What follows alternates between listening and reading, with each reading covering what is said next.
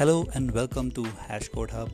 I'm your host Sandeep, working in tech for the past 2 years. Here, I share my journey in tech and we also learn about latest technologies such as cloud, IoT, web development, and much more. Stay tuned. Hello everyone. I'm back with another audio clip for you.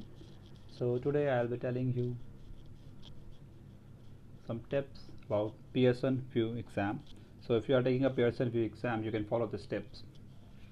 So you clicked on the link for your exam and you have been redirected to Pearson VUE website. So how you should proceed now? So first of all, make sure your desk is clean, and apart from your laptop and your charger, there should be nothing on the desk like some books or some monitor. Nothing should be there. Make sure there is no television in the room. Make sure there is no dual monitor attached. Okay, and as soon as you click on the link, it will ask you for a mobile number.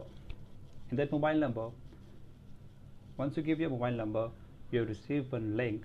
In that link, once you click on that link, you will be redirected to Pearson VUE platform, where you need to click your selfie, upload it, and then also you have to click front, back, right and left of your room, and that will be uploaded.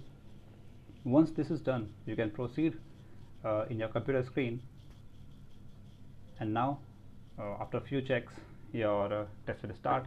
If there is something like in my case, what happened is I was somewhat away from the webcam, so the proctored examiner basically asked me to come in the frame. Okay, she also asked me to show the space around me with my laptop.